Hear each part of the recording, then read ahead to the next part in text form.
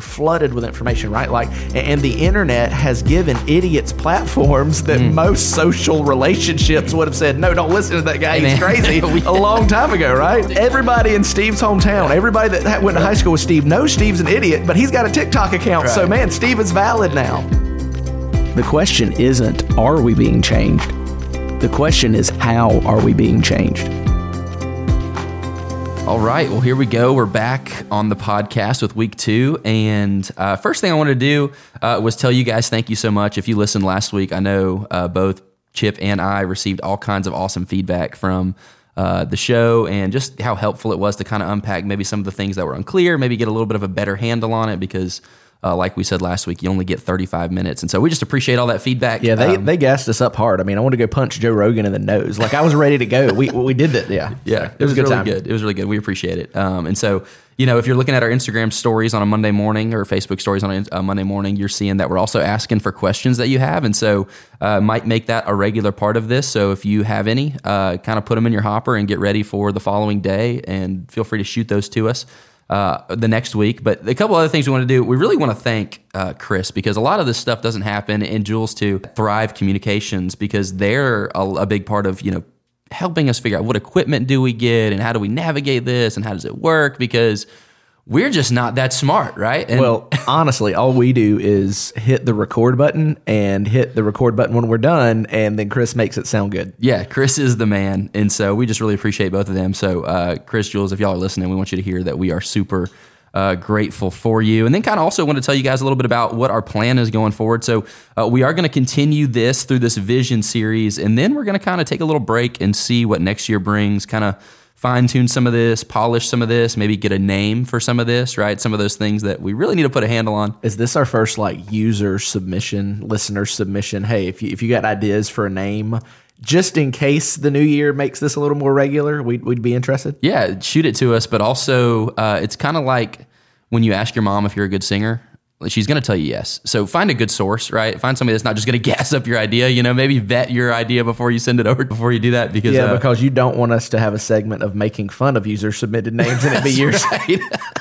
Yeah, we don't. That's the worst case scenario. That's nightmare fuel. So don't do that. But we are going to try to see what next year brings with this. We're going to finish this. John used to come to the Orchard every week, and I haven't seen him since you guys dropped that new podcast. I don't know what happened. You know, not just with the podcast names, but I got a sneaky feeling that might be coming with just some of the content overall. We'll see. But that's a lot of the front end stuff. I'm really excited to dive into the second week of this conversation. So I have Chip with me. He is our lead pastor, and like we said last week, this is really a vision series. A lot of stuff that Chip feels like God has laid on his heart throughout the year as the lead pastor to talk to our church about. And so if you were here in Lake City or at Brantford Sunday, you saw Chip on a screen. If you were in Live Oak, you got to see him live in the flesh. It's kind of funny because Chip, you were a little bit taller in Lake City this week, man. You were pretty big up there on the screen. It just so happens never just happens. We'll just leave it at that. That's right. One of my favorite stories, real quick, kind of just getting lost in the weeds already, which is not great for 3 minutes in. But Danny, you got to be careful with Danny. If you know Danny's our sound guy in Lake City, and Danny is just... He and his wife, Tammy, own First Street Music here in town. Yes. And Danny's a time bomb. You don't ever know what's coming out of Danny's mouth next. Can confirm. But one of the things he said was the first time we did video, we had Southridge going, you had preached on the screen for a couple weeks before you ever came in person. And, they gassed like, yeah, it's cool. He's going to be here in person finally. And this one lady, I guess, goes, what do you mean he's going to be in person finally? He's been in person for 2 weeks already. And she just didn't understand that there was a screen. Yeah, it is a true story. I can confirm because she told that to me. Because I said from the stage, hey, it's good to finally be here in person. And she came up afterwards and said, what did you mean by that? And I said, well, man, gosh. Yeah. It's cool that we have technology to be able to afford us that kind of stuff. And I think it is. It's good. Maybe this is, not planned. Something worth saying is Pastor Eddie and myself have always been just kind of a little bit leery about video because one of the big things at the Orchard is we don't want it built on any one guy's personality. Right. And I think as the lead guy, he was from founding on, I am now, is that's maybe easier for us than just location pastors, even though, AJ, we've talked with location pastors about it's easy for location pastors to, use their personality to build a location. But anyway, that's part of why we stayed away from the idea of video any more than we have. Yeah. But the thing that really gave us a peace about using it when we feel like we need to use it is that we know that the work of the Spirit in our churches on Sunday is never dependent upon the presence of a man, but upon the presence of God. It's good. I think it's a good reminder. It doesn't have to be, hey, you're live, I'm live, and that's the only way that God can speak. No, God can speak through any means that he deems, any means that he chooses. He spoke through a donkey in the Old Testament, so I'm pretty cool he can use video now. And I would like to say some of the people who are not real big on video and maybe not really sure about, well, I'm not sure video sounds, I don't know. Is that just too progressive? I would push back and say, how many Gaither tapes do you have at your house to watch Homecoming on VHS? We know that God uses video. And so while we never plan on making that a regular thing at the Orchard, I think it is helpful in special occasions like this. Yeah, it's cool. It's been good, and I think we've gotten some good feedback and just grateful for our ability to do that. And so, but I don't want to get too lost in a lot of that front end stuff. Kind of really want to dive in because I know based on feedback, this is the part that was really helpful for people, was kind of unpacking a lot of this stuff. And so if you've been with us over the last 2 weeks, you know that our series that we're currently in is called Formed. And it is really and truly all about figuring out how to be spiritually formed, right? We're trying to put some language behind discipleship to kind of help make it a little more clear, because I feel like in our culture, at least our Christian subcultures, right? Discipleship is this word that everybody says, but everybody might mean differently, or nobody really knows what it means. It means a ton of different things depending on what church subculture you grew up in. And while there is a definite Southern Christian subculture, there are a lot of smaller individual subcultures that all look at discipleship differently. Yeah. And so we really want to put a handle on that, help us get a handle on that, right? And what does that look like? And so one of our taglines is moving Jesus to the center of our hearts and lives. And we really talked about that a lot last week, and talked about one of the things I thought was super helpful in the conversation last week was just the gravity, right, of something you try to put in the center. Like nothing's going to be able to sustain everything else in orbit besides Jesus. And so he's got to be in the center because he's the only thing that can hold the weight of everything else. Yeah, absolutely. And everything, like we've said for a couple of weeks now, everything in our life is fighting for the center, but only one thing can hold the center. Right. And that's Jesus, right? So that's why this is not just important, it's necessary. Because Jesus is the only thing that's going to let everything else in your life find its proper place as well. Yeah, and you said life, so that's huge, because last week we talked about being formed in faith, right? And this week we talked about being formed in life. And so kind of maybe unpack a little bit how those two things are connected, how the two messages are connected in that conversation. Yeah, I think that when we outline a series, sometimes those messages really aren't related. They're a lot more standalone. Like you can miss one and everything still fits the next time you come back. And this series may on the surface seem like that, but in my mind, it's not. Being formed in faith and then in life and then in mission it is an important and specific order in my mind that we think through, right? Because when we talked about this Sunday being formed in our life, a lot of times we just go immediately to the things that we do or the things that we don't do. All of that, whether we want to admit it or not, is shaped by that subculture that we grew up in. Yeah. It's shaped by traditions. It's shaped by different biases.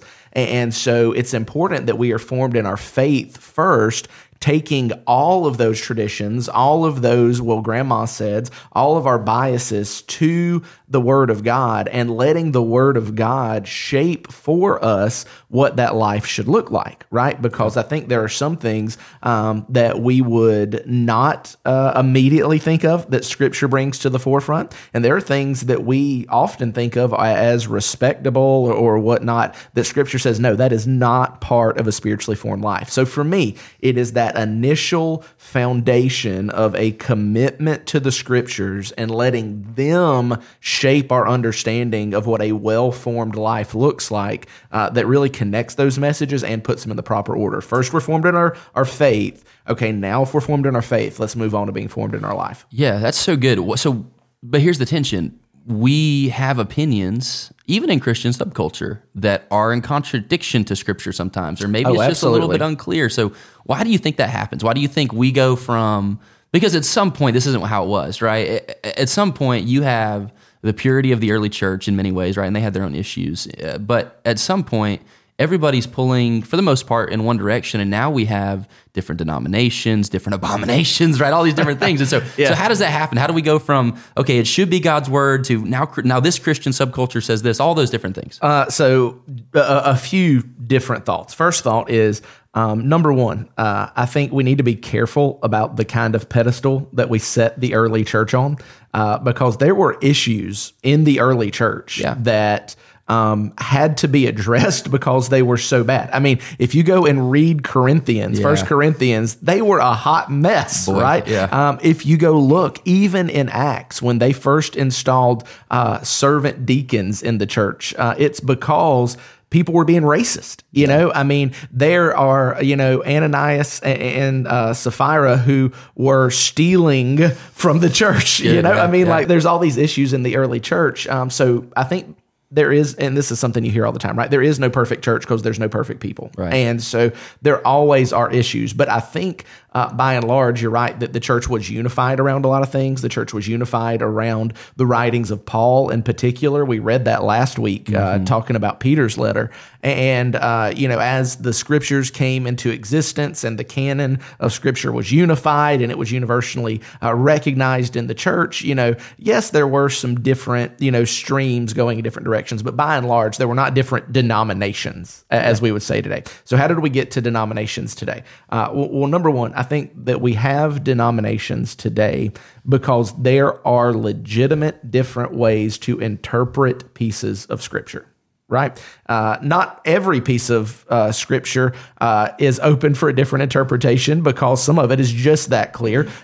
Some pieces of scripture have been interpreted differently, but not all interpretations are equal because just honestly, some interpretations that people try to throw out there, they just don't hold weight when you look at them logically, historically, they just don't hold up. But there are a lot of areas of scripture that you can, with intellectual integrity and scriptural fidelity, you can interpret it differently. And so it's those different interpretations that have led to different denominations. And I think that's why it's important that we hold some of those things loosely, because I think I'm right about everything. Sure. AJ can confirm. Everybody at the location pastors meetings can confirm. I think I'm right about everything. But I try to understand that though I think I'm right, there are some areas that I'm not. So I try to hold some of that loosely. And I think that's a good place for every Christian. But to circle all the way back to the how did we get here with the different beliefs and not everybody, that they believe this. Yeah. So here's the end of the deal. I think the main way that we are where we are today is because there's people sitting in our churches every Sunday who've not read the Bible. You're saying, they think it's in the Bible, but it's not, and they have no clue. So you're saying it's maybe less about the difference of interpretation and more about just a complete lack of interpretation. Yeah, it's about ignorance, not interpretation. Yeah. And I don't mean that to sound as harsh as it does,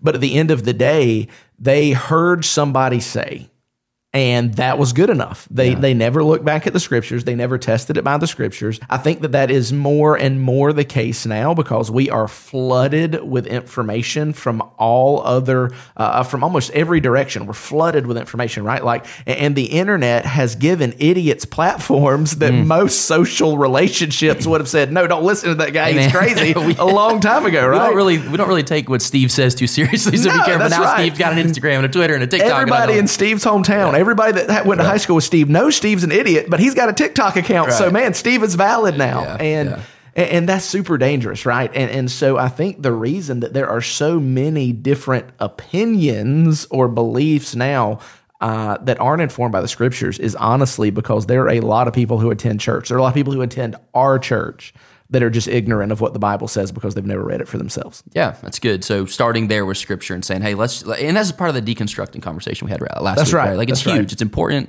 You've got to be able to deconstruct, especially, when your veil is lifted and you realize, hey, maybe a lot of the stuff that I've held on to is just a lot of hearsay, right? And I got to go figure out for myself. I think, like we said last week, that's noble. It's a good thing. You should have a earnest desire to find out what truth is and then pursue that. Because at the end of the day, I think one of the other things that scares us is that maybe scripture's wrong, right? And I think a lot of the ignorance, in some ways, is just sheer ignorance. But I think a lot of that posture is I really like what I've heard and I really don't want this to be wrong. And so I'm not going to go try to find something else because I like this Christian subculture. I like this idea or belief. And so we kind of hide behind, as emotional creatures, what we like instead of trying to go figure out what is true and what is right, And so I think that's good. I think just a couple of thoughts with that, AJ, is that, number one, you're right. If we want something to be true, usually that's good enough for us to believe it. Yeah. If we want it to be true, if it fits in with our beliefs. And we talked about this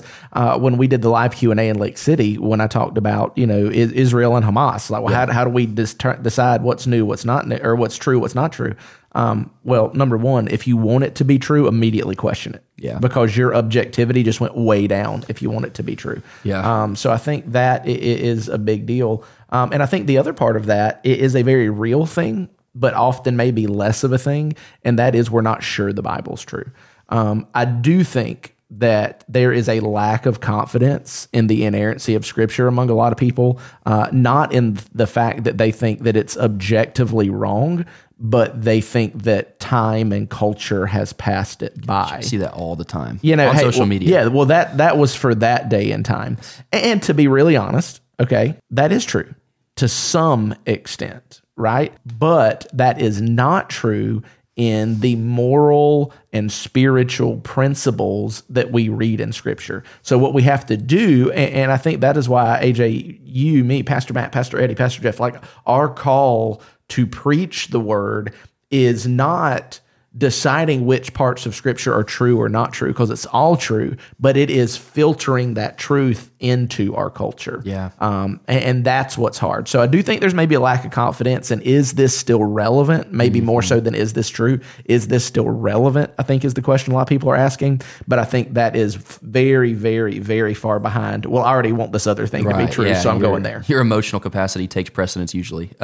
So let's talk about some of those boundary markers, right? And maybe even start here, because I know we talked about this a little bit on Sunday, but one of the things that you said early on in your message that I loved was sometimes behavior modification can masquerade as spiritual formation. And when we talk about spiritually formed and we talk about behavior modifying, I would love for you to kind of unpack some of that difference. Maybe for somebody who wasn't here Sunday, give us like a quick 30-second recap. Maybe for somebody who was, take a second to press into that a little bit further. But behavior modification can masquerade as spiritual formation. Unpack that.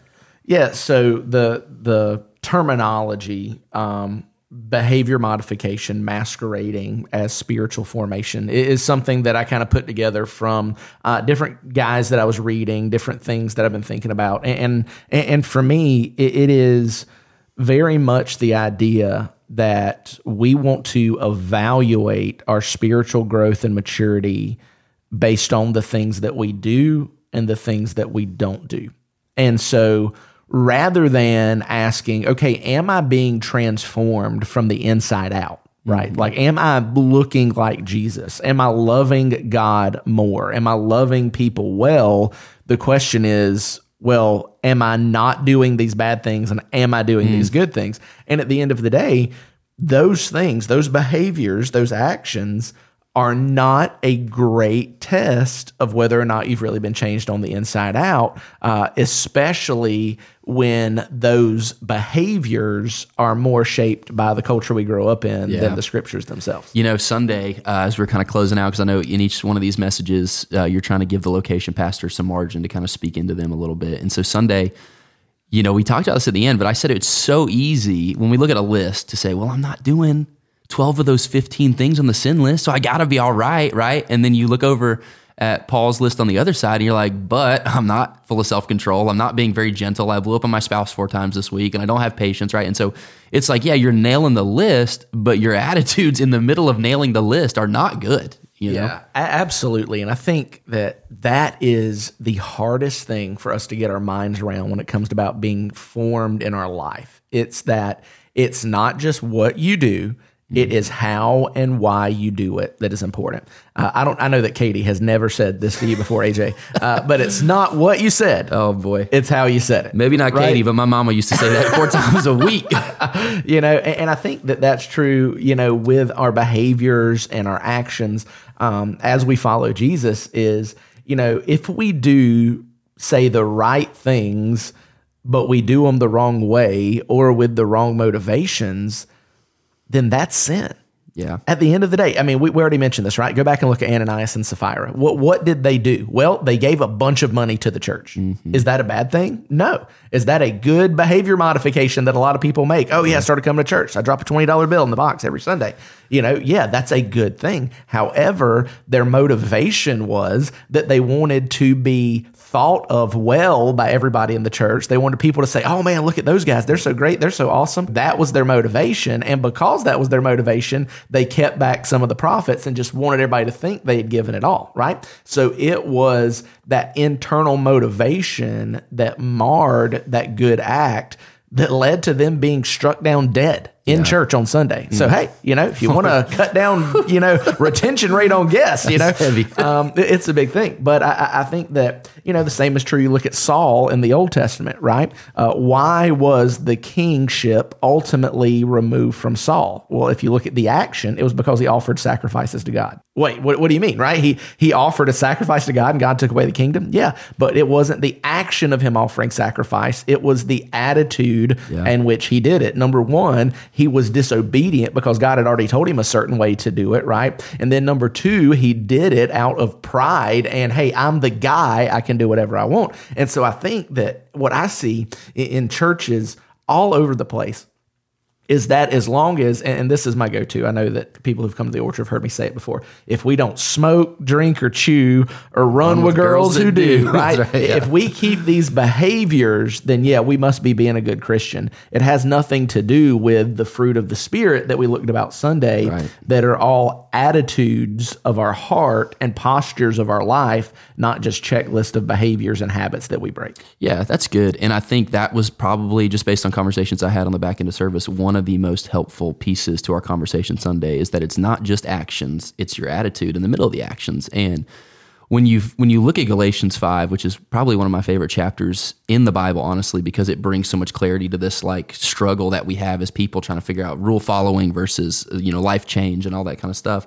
I think that's why it was so helpful. And so maybe talk about where those two worlds collide, because if you have a good attitude, here's the reality, at some point your actions will follow that, right? And so it's not just that you have only a good attitude and no good actions. It's not that you just have good actions and no good attitude. It's at some point when we, like you said, and Paul says in Galatians 5, you walk by the Spirit, those two worlds collide. And so maybe talk about, if you will, for a minute, just kind of how do those two worlds get married? What does that look like? How does that happen? Yeah, I think, maybe it's important here that we say we are not against you breaking sinful habits in your life. Yes, and we are not against you starting good habits in your life. What we're saying is that those habits in and of themselves for the wrong reason are sin, right? One of the most dangerous and deadly sins that any of us fight against is self-righteousness.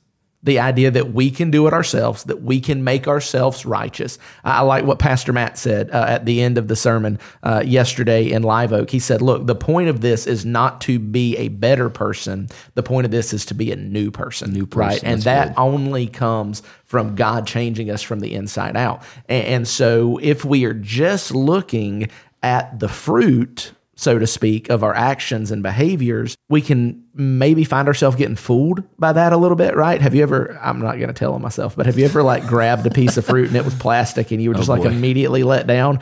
I've never bitten one, but I have picked it up and the weight told on it, but we can fool ourselves into thinking, well, that's real, but it's not real. That's self-righteousness, not spiritual formation. Right. So it is that internal that is vastly more important, because that's where we can truly see where we're growing. That said, you will not have internal transformation without changes that leak into other areas of your life, without changes in those actions and behaviors, but the order of them and the priority of them, we have to get right. Yeah, you said that and talked around that a lot Sunday in your message. And one of the things I wrote down in my personal notes as I was listening to that is your appearance does not dictate your true spirituality, right? What everybody sees does not dictate whether or not you are a spiritual person who has been changed, right?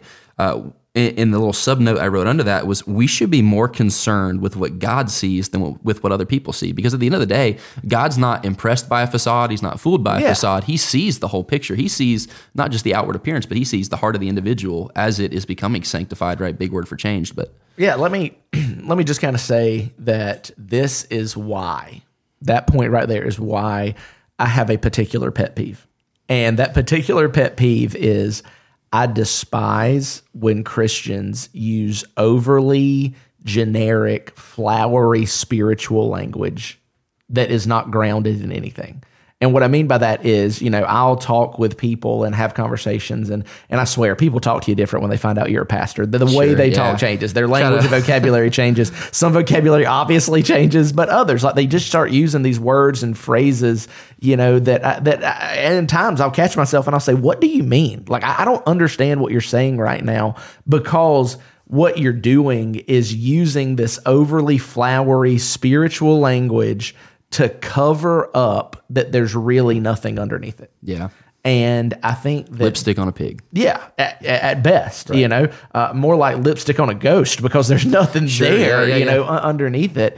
And so I think that's why it's so important that we get specific, about a lot of this stuff, and we get specific with, okay, what does this look like? Because I may not be where I want to be. And I may not be where a lot of people think I am, because you know how it is to be a pastor and, put on a pedestal, and people think that you never mess up and that you never lose your temper and that you never, say a bad word when somebody pulls out in front of you in traffic, But the truth is, I would rather do my best to be honest and transparent with where I'm at and not hide it behind general flowery language, because at the end of the day, you're not going to think less of me than I think of myself sometimes, and you're not going to think better of me than God does when he looks at me and sees Jesus. Because that's the reality, right? Is that, yes, we can put all this stuff on, lipstick on a pig, lipstick on a ghost. We can use all this language. We can dress ourselves up, put a smile, have a Bible bigger than everybody's tucked under our arm when we walk in church on Sunday. And that's just for everybody else, because what's going on in your heart and life. Right. And more importantly, I would say, that God knows. Yeah. And you're not fooling him. I mean, woe to us if we think that what we do on Sunday actually tricks God, fools God, because it doesn't. I don't know. And this is where I'm fascinated by people in a lot of ways myself. Just sociological studies fascinate me. But I'm not sure in many ways it's that we try to fool God. Maybe sometimes it is, but I think sometimes it's also just a sheer lack of acknowledgement of him, right? Like, we see people all the time, and so that's who we're naturally inclined to please. But when I haven't spent time with God in a month and 2 months, it's like he's so far away from my thoughts. His desires, the things that I know he wants of me, they're just not prevalent. And so I think our natural inclination as people is to say, well, let me hit the marker I can see. Let me hit the marker I do care about. Because right now, God's, I haven't spent time with him in prayer and scripture and all that. It's just proximity foreign. Equals priority. So good. Yeah. It's one of my proximity favorite equals lines. Priority. Yeah. What's right in front of us is most important. And I think you're right, because we're around people, because we see people. That's what we want to get that reaction from, right? And I think here, man, that's a sneaky way to use and manipulate people. It is. And when we say we want something for you, not from you at the Orchard, I hope this is part of it. Like, I hope that our pastors, we don't have to act a certain way and live a certain way so that you'll treat us a certain way, because at the end of the day, then we're just using you to get a feeling. We're just using you to get an affirmation. So if sometimes we say something hard, if sometimes just being transparent lets you down, if sometimes... well, at least you know that we're not trying to get anything from you. We generally want to be for you, you know. And I think that, man, that you're right about. We know we're not fooling God. Craig Rochelle uses a term, used it a long time ago, where he says that we just have a lot of practical atheists. Like, yes, we believe in God. Yes, we say that we believe in God. Yes, we, do all these things. But at the end of the day, what impact does it have on our life? Man, I think that's really true. I think, and it shouldn't shock us, right? Paul starts this whole letter in Galatians off in chapter 1, verse 10, and he says, am I seeking the approval of God or of man? If I were still seeking the approval of man, I wouldn't be here's the word, servant to Christ. And you talked about that last week. You talked about freedom and what it is to be free, but also, Paul, I'm a servant to Christ. I'm a slave to Christ and all that stuff. And so even Paul kind of, before he addresses all these hyper spiritual people who are really just trying to look good on the outside and appease God, the first thing he says is you shouldn't be concerned with what everybody else thinks if you're truly trying to please God. If you're truly trying to please God, your attitudes and your actions will reflect that. I think there's a tension even there for me. And balance is such a big thing for me. I want to make sure that there's ditches on both sides of the road. We talked about this Sunday, legalism and license, right? I want to stay balanced with a lot of this because I think it's easy for us to say it doesn't matter what people think of me, but at the end of the day, that's not true. Sure. Paul says that we need to make sure that we're being thought well of by outsiders. Above reproach. Right? And things like that. But I think the point there is that we don't pretend so that others think well of us. Yeah, that's good. Matter of fact, one of the best motivations for you to be formed in your life is that those closest to you would see you and respect that, would see that and admire that, would see that and want to pursue that. Paul says, hey, follow me as I follow Jesus. So when I think about being spiritually formed in my life, a big part of that is, man, I want my boys to be able to follow in my footsteps as they grow up. I want them to say, hey, he wasn't perfect and he let us know that he wasn't perfect, but we do respect him. We do look up to him. We do believe, that he was a man who was trying to follow God. And so what my kids think of me, what my boys think of me, that really matters. Yeah. So I think it's easy to say what people think of us doesn't matter, but the truth is it does. Yeah. The point behind that, though, is that we don't just pretend to be something we're not so that they would think those things of us. Yeah, that's a really good way to put it. I think people who are closest to you see the good, the bad, and the ugly, and they see how you respond to the good, the bad, the ugly. And I think in a lot of ways that is a telltale sign of how spiritually formed you are or how spiritually formed you're becoming. But when we talk about when we talked about this Sunday, right, we talked about two lists, and you saw this from Paul. You saw a list of sin, and it's kind of his like, hey, here are the things that are evidencing whether or not you're nailing it, right? And here's the list of things that really and truly indicate whether or not your heart's in the right place. And you talked about those two differences, and I loved how you broke that first list, that sin list, down into three categories. And as we have that conversation, as we're having that conversation, I think one of the things that we talked about was, that's true for them, but there's also some things that are really true for us today and boundary markers for us today as Christians in our church. And so what are some boundary markers that you see in the church today? Well, so let's go back and look at that list, because I think that list of what a life formed in the flesh looks like is still really relevant to us today, right? So the three areas we said where he talked about sexuality, he talks about religion, talks about relationship, right? He lists 10 characteristics of what a life formed by the flesh looks like, and 5 of those are sexuality and religion, and then 10 of those, so 15 total, not 10 total, 10 of those are relationships. And so number one, I think that a boundary marker for us is sometimes it really doesn't matter how you treat people. You can treat people however you want and still stay inside the boundaries. And I think objectively Scripture shows that's not true. We want to put a tear break, in between that. Sexuality and religion, like that's really important stuff. This other, 10 things that Paul mentions, not near as important. Well, not true. Right. He lists 15 and 10 of them were about how you deal with people. And he doesn't put a tear break in between saying, hey, those first 5 are for those really, really bad people. These last 10 are for you, like you normal people who still love Jesus, but you mess up sometimes. Right. Like that's not the case. He says all of those 15 things, those who practice such things will not inherit the kingdom of God. So I think, that's definitely number one. And I think that those first 2 areas of life formed by the flesh, sexuality and religion, I think they're way more relevant for the church today than maybe we want to realize. So let's just talk, for instance, about sexuality, right? Let me pull up, from Sunday, the actual verse. Let's read it together just because it's important, the language behind it. Paul says, now the works of the flesh are obvious, and then he lists these 3 things: sexual immorality, moral impurity, promiscuity, right? So here's what I would contend. I would contend that sexuality in the church today is more of a culturally formed boundary marker than it is a scripturally formed area of formation in our life. Okay, unpack that. Like, what do you mean? Because if I am unclear on what you're saying, then I could take you to mean 16 different things. So what do you mean? All right, so very specifically, and hey, this is why you're listening to the podcast, right? If you made it 35 minutes in, congratulations. This is where it gets good. So let's look at homosexuality, right?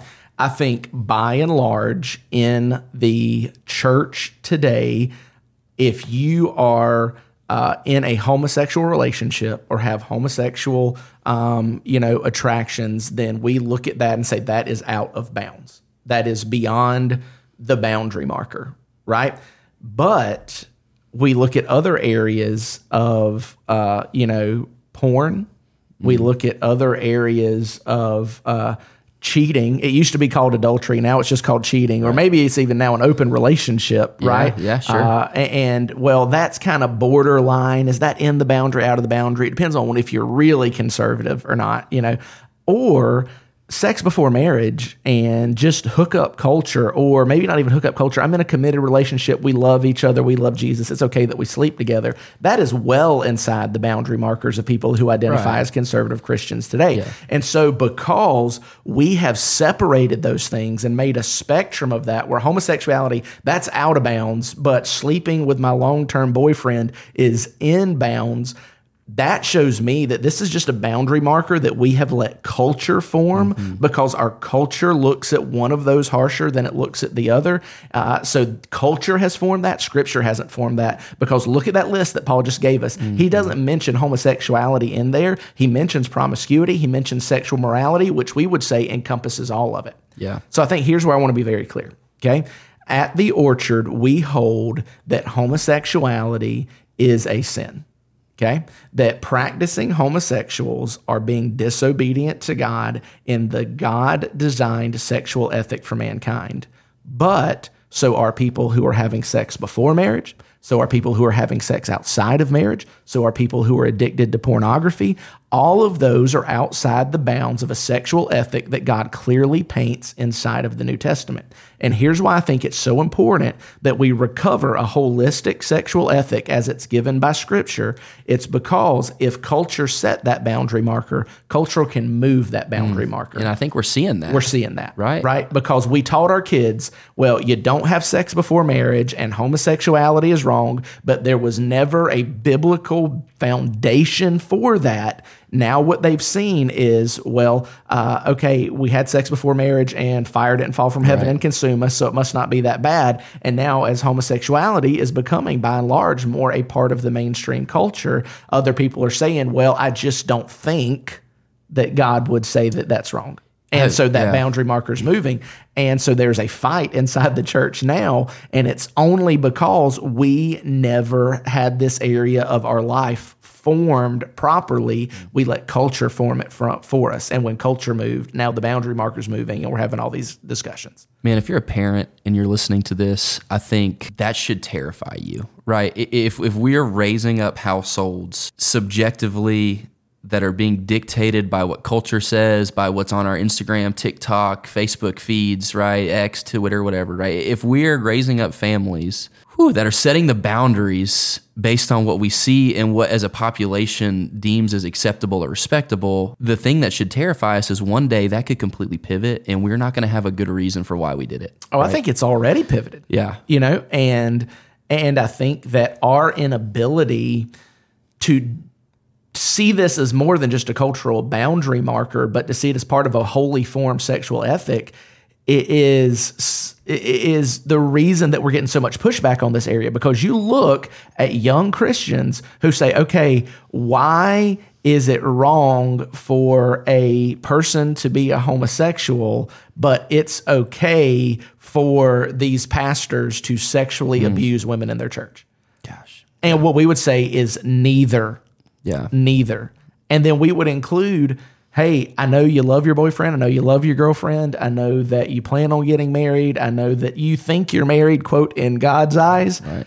But you're breaking that sexual ethic that has been formed by Scripture, and you're letting it be formed by your traditions, subcultures, and own desires of your flesh. Yeah, two pieces to that, right? And one of those is, man, God wrote the rubric because God knows you more than you know you. God knows the creation He created, and I truly believe God wants what's best for you, and He knows how you're hardwired, and He is not just giving you rules to be a bad dictator in heaven. He's laid these things out because He knows how we function, and He knows what is right and good for us. And so He's a loving God that says, hey, if you will just experience these things within these parameters, you will see it is better, right? You will see that it is better. And so the second thing, it makes me think of one of the things that we say all the time. We want something for you, not from you, right? We don't just want you to be miserable, right? But we think that God's got a plan, and we think you follow that plan, you will see that, man, this is exactly how Jesus intended. Absolutely. Absolutely right. Because at the end of the day, God knows better for your life than you do.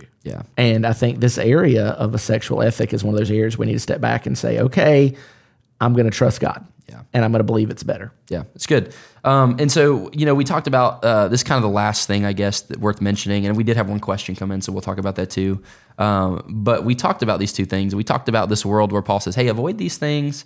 This is what this looks like. But really and truly walk by the Spirit, and you'll kind of see how you naturally avoid some of these things. And so maybe unpack, and we talked about this a little bit on the back end in Lake City, but unpack, what does it look like to walk by the Spirit? What does it look like to spend time with God and some of that stuff? Well, I think, all right, now it's dangerous again because we're saying that a spiritually formed life is more about who we are than what we do. It's more about our attitudes and actions.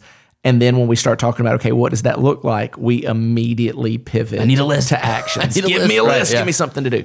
And to be really honest, just, hey, this is the point of the podcast, is to be able to be a little bit more nuanced, take our time a little bit, is that you can't cultivate those attitudes without some actions. Sure. Right? You can't cultivate that posture before God without certain behaviors in our life. But I prefer to look at them not as actions or behaviors or even habits. Let's look at them as rhythms. Good. Right? We need healthy rhythms in our life of spending time with God, of hearing from Him through His Word in prayer. We need to be obedient to Him, right? Because as we are obedient to Him, that's how we walk with Him and follow Him. And so building those rhythms in our life, I think, are super important to cultivating those attitudes and actions, but we just can't let it devolve down to, if I'm doing these things, then my attitude must be okay. The question is not, hey, AJ, did you have quiet time this morning? The question is, are you loving God and are you loving people? That's the question, right? Because Paul said, love your neighbor as yourself. Yeah. The law is fulfilled in this. Yeah, love is fulfillment of law. It makes me think of exactly what David writes in Psalm 37:4, and I love this verse for this reason because it helps put a handle on it. He says, delight yourself in the Lord. Delight, right? That attitude. Delighting is an attitude that we have. Delight yourself in the Lord, and He will give you the desires of your heart. And it's almost this catch-22. It's like, if I delight myself in God, what am I going to want more of? I'm going to want more of Him, That's right? And then we get on this beautiful cycle of, my attitude is that I love spending time with God, and so I want more of God, and then I want the things that His heart wants, and we kind and I of get on think this rhythm. that's where those actions and behaviors and habits are really formed, is because the more we love Jesus and want to look like Jesus, the more we're like, man, you are good and you do good. And when I follow your plan, I see more of you, I hear more from you, I know you more. And so you're going to want to follow His plan. And I think, breaking it down, like I heard an old country pastor say one time, is God doesn't just change your doer, He changes your wanter. He ultimately, as we follow Him, He changes the desires of our heart. He changes our wanter. I want different things now. So because I want different things, I do different things. However, let me just say this. I think sometimes it's okay to fake it till you make it. I think sometimes you may just have to bite the bullet, start building that rhythm so that He can change your wanter. But be very careful. Again, it's a slippery ground, so let's make sure that we're always keeping the focus our attitudes. Yeah, last thing on that, I think that's evidenced in a conversation I had yesterday on the back end. We talked about some of these rhythms, and somebody came up to me later on in the day, actually, not even at church, and they just said, I needed to hear that on the back end because I realized no wonder my attitude has been awful lately. I have neglected to do the thing. I have neglected to spend time with the Father that gives me a new attitude. I need that, right? I need that rhythm in my life. And so I think that's where those two worlds get married for sure. And so we had kind of rounded that conversation out. We had one question actually on boundary markers, but the question that came in is, what are some of the boundary markers that exist in our culture? And we talked about sexuality a good bit. Is there another one that you think would be worth mentioning in there? That's a really good question, because I think the big one that jumps out to me is sexuality, especially inside of the Christian culture. I think maybe another boundary marker that exists inside of, let's say, this male culture. Okay. All right, guys, lean in. It is this false idea of what a man is. It is somebody who it's John Wayne, not Jesus. right? To go on something that's a popular riff now. You know, it's a strong guy, it's a tough guy. It is, I'm going to stand up for me and mine and fight, when we know that Scripture teaches, God has made man to look out for his family, be a defender of the family, but yet God's also the God who says, stand still and let the Lord fight for you, right? And I think that, all right, I'm just going to get super transparent right now, and I have no idea who's going to listen to this podcast. Here we go. We were at a baseball tournament a few weeks ago, and Not the baseball tournament. we had a guy who's a dad on our team who is like a crew chief for FHSAA high school baseball games. And they were down an umpire. And so the tournament director knew he was umpire, asked him if he would go umpire. We asked the other coach, only the assistant coach was there, hey, are you cool with this? He's one of our dads, but he like does this like across the state. You know, he's like, oh no, it's fine, it's good. Well, you know, first close call of the game goes against us. Of course, and right? he like bangs out his stepson, like, you're done. Yeah. But the next inning, there's a close call that I didn't think was that close that went against the other team. Okay. And so immediately the other coach starts getting hot. It all unravels. Somebody says, well, that's because he's one of their parents. And the coach loses his mind. And you've seen the coach or the umpires like throw out a coach by like, you know, get out of here. Right. He does that to this guy on the field. This guy who's there trying to help out, be a good dude, right? Oh, gosh. He you know, throws him out, you know, and just loses his mind. And it's starting to get hot. The parents are going at each other. This guy, you know, bless his heart, is walking out trying to find a seat, just finished watching the game, and parents are just like yelling at him, you cheater, you know, just like losing their mind. Gosh. It is a, you know, it's a circus out there, right? So I'm trying to stay calm because, AJ, you know, I have a temper. I'm trying to stay calm so our parents will stay calm. I'm trying to stay calm because our kids will stay home. But I'm hot. Like, I'm running red hot. And to circle around, the end of the game, as we're shaking hands, I pull the other coach aside and said, hey, man, you owe him an apology and you do it now. That was ridiculous. That was uncalled for. Yeah. You know, and so we had that conversation.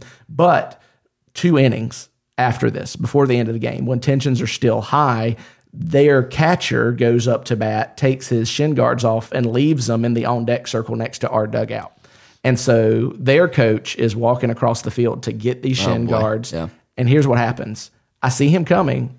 I bend down, pick him up, and go carry him to him. Yeah, it's good. And when I tell you after the game how much crap I caught from people like, I can't believe you did that after the way that he acted. Man. And even hearing some of our parents and some of our coaches under their breath laugh at me for picking up those shin guards and carrying them over to him, because I wasn't conforming to what a man and a coach and a dad should be. Right, you should have kicked them. I should, yeah. You should have I kicked would them, have thrown them never over the picked fence. those up, Yeah. you know? But man, at the end of the day, you're not going to find Jesus say that's what a man looks like. Right.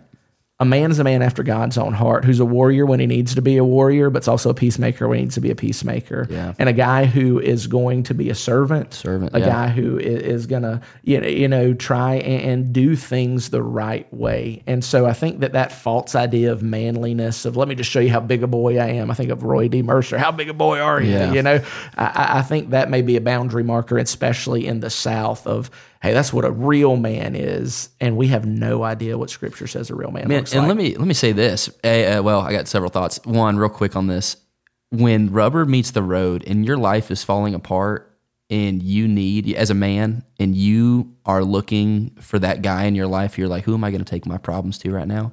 You're not looking for that guy that's going to kick shin guards when he should be carrying them over. You're going to look for the guy who you know has a good heart. He's going to care for you. He's going to do those things. Those are the guys you're looking for. So it reminds me of almost Andy Stanley's Love, Sex, and Dating series, right? Be the person you're looking for is looking for. You want to know what it is to be the right kind of figure in our culture. A, that's modeled after Jesus. B, the person you need in the worst moment is probably the person you should be or start to become. I think that's good. I think, you know, one of the things that we said at the Orchard is that you don't ever have to run from God. You can always run to God. That's good. And as a little league coach, not a guy who's trying to show everybody how big a boy I am, as a little league coach, man, it's important for me that those boys know that they don't ever have to run from me. Even when I get upset with them, they can run to me. Yeah. And I think that's a posture I think that we want to develop with our families, when our friends, you know, when somebody in our life blows it and they're like, oh my God, I can't go tell AJ he's a pastor. No, be the kind of guy they're like, no, I can tell AJ because I know that he's a man of grace. Yeah, it's good. Also, parents, come on, just complete sidebar there. Come on, let's do better. Last couple things, I think great conversation. I think if you guys have questions, please feel free to reach out. We said that last week. We love the open dialogue. We say all the time from stage, you want to grab coffee? Let's go grab coffee. We love just sitting down and unpacking coffee. A lot of this stuff. And so feel free to please hit us up, ask questions, and navigate some of this. Have some questions ready after Sunday in case we do another little Q&A section. Be ready, have them locked and loaded. And then a couple of closing things here. Harvest Celebration, November 19th. We talked about this Sunday, but man, this is one of the coolest things that we get to do together as a church, just being able to see we really are one church in many locations. And so there's going to be a lot of fun stuff there.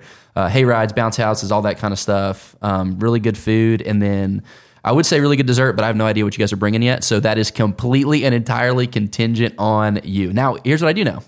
A couple of people personally, and I know that I've never had something I didn't like from their kitchen. So there will be at least a couple of good desserts there. But bring your A game with the desserts on that. Look, if there's a question in your mind, just go get some Publix cookies and everybody will be happy. That is the dang truth right there. That is truth. And then the last thing is I just want to commend, I saw some really cool moments. I saw Pastor Eddie post a picture with the kids and the shoe boxes, and I know we had a lot of boxes brought in, and I know Matt's had some very vocal individuals really pushing those boxes over there in Live Oak. And so just wanted to commend you guys on your effort, whether it be large or small, to be able to go fill out a box and have an opportunity to share the gospel. We said way at the beginning of this podcast, God's creative, and I think this is one of those ways that he's shown he's creative by putting something like a shoebox full of practical gifts on somebody's heart and said, hey, this is going to be an engine for the gospel. We're going to pioneer with the gospel with this thing. And so just want to commend you guys. It really is a cool thing. And I got to tell you, I have a core memory created from shoeboxes when I was in Live Oak yesterday. It was the second service. So there's boxes already on stage from the first service, the boxes the kids packed the week before.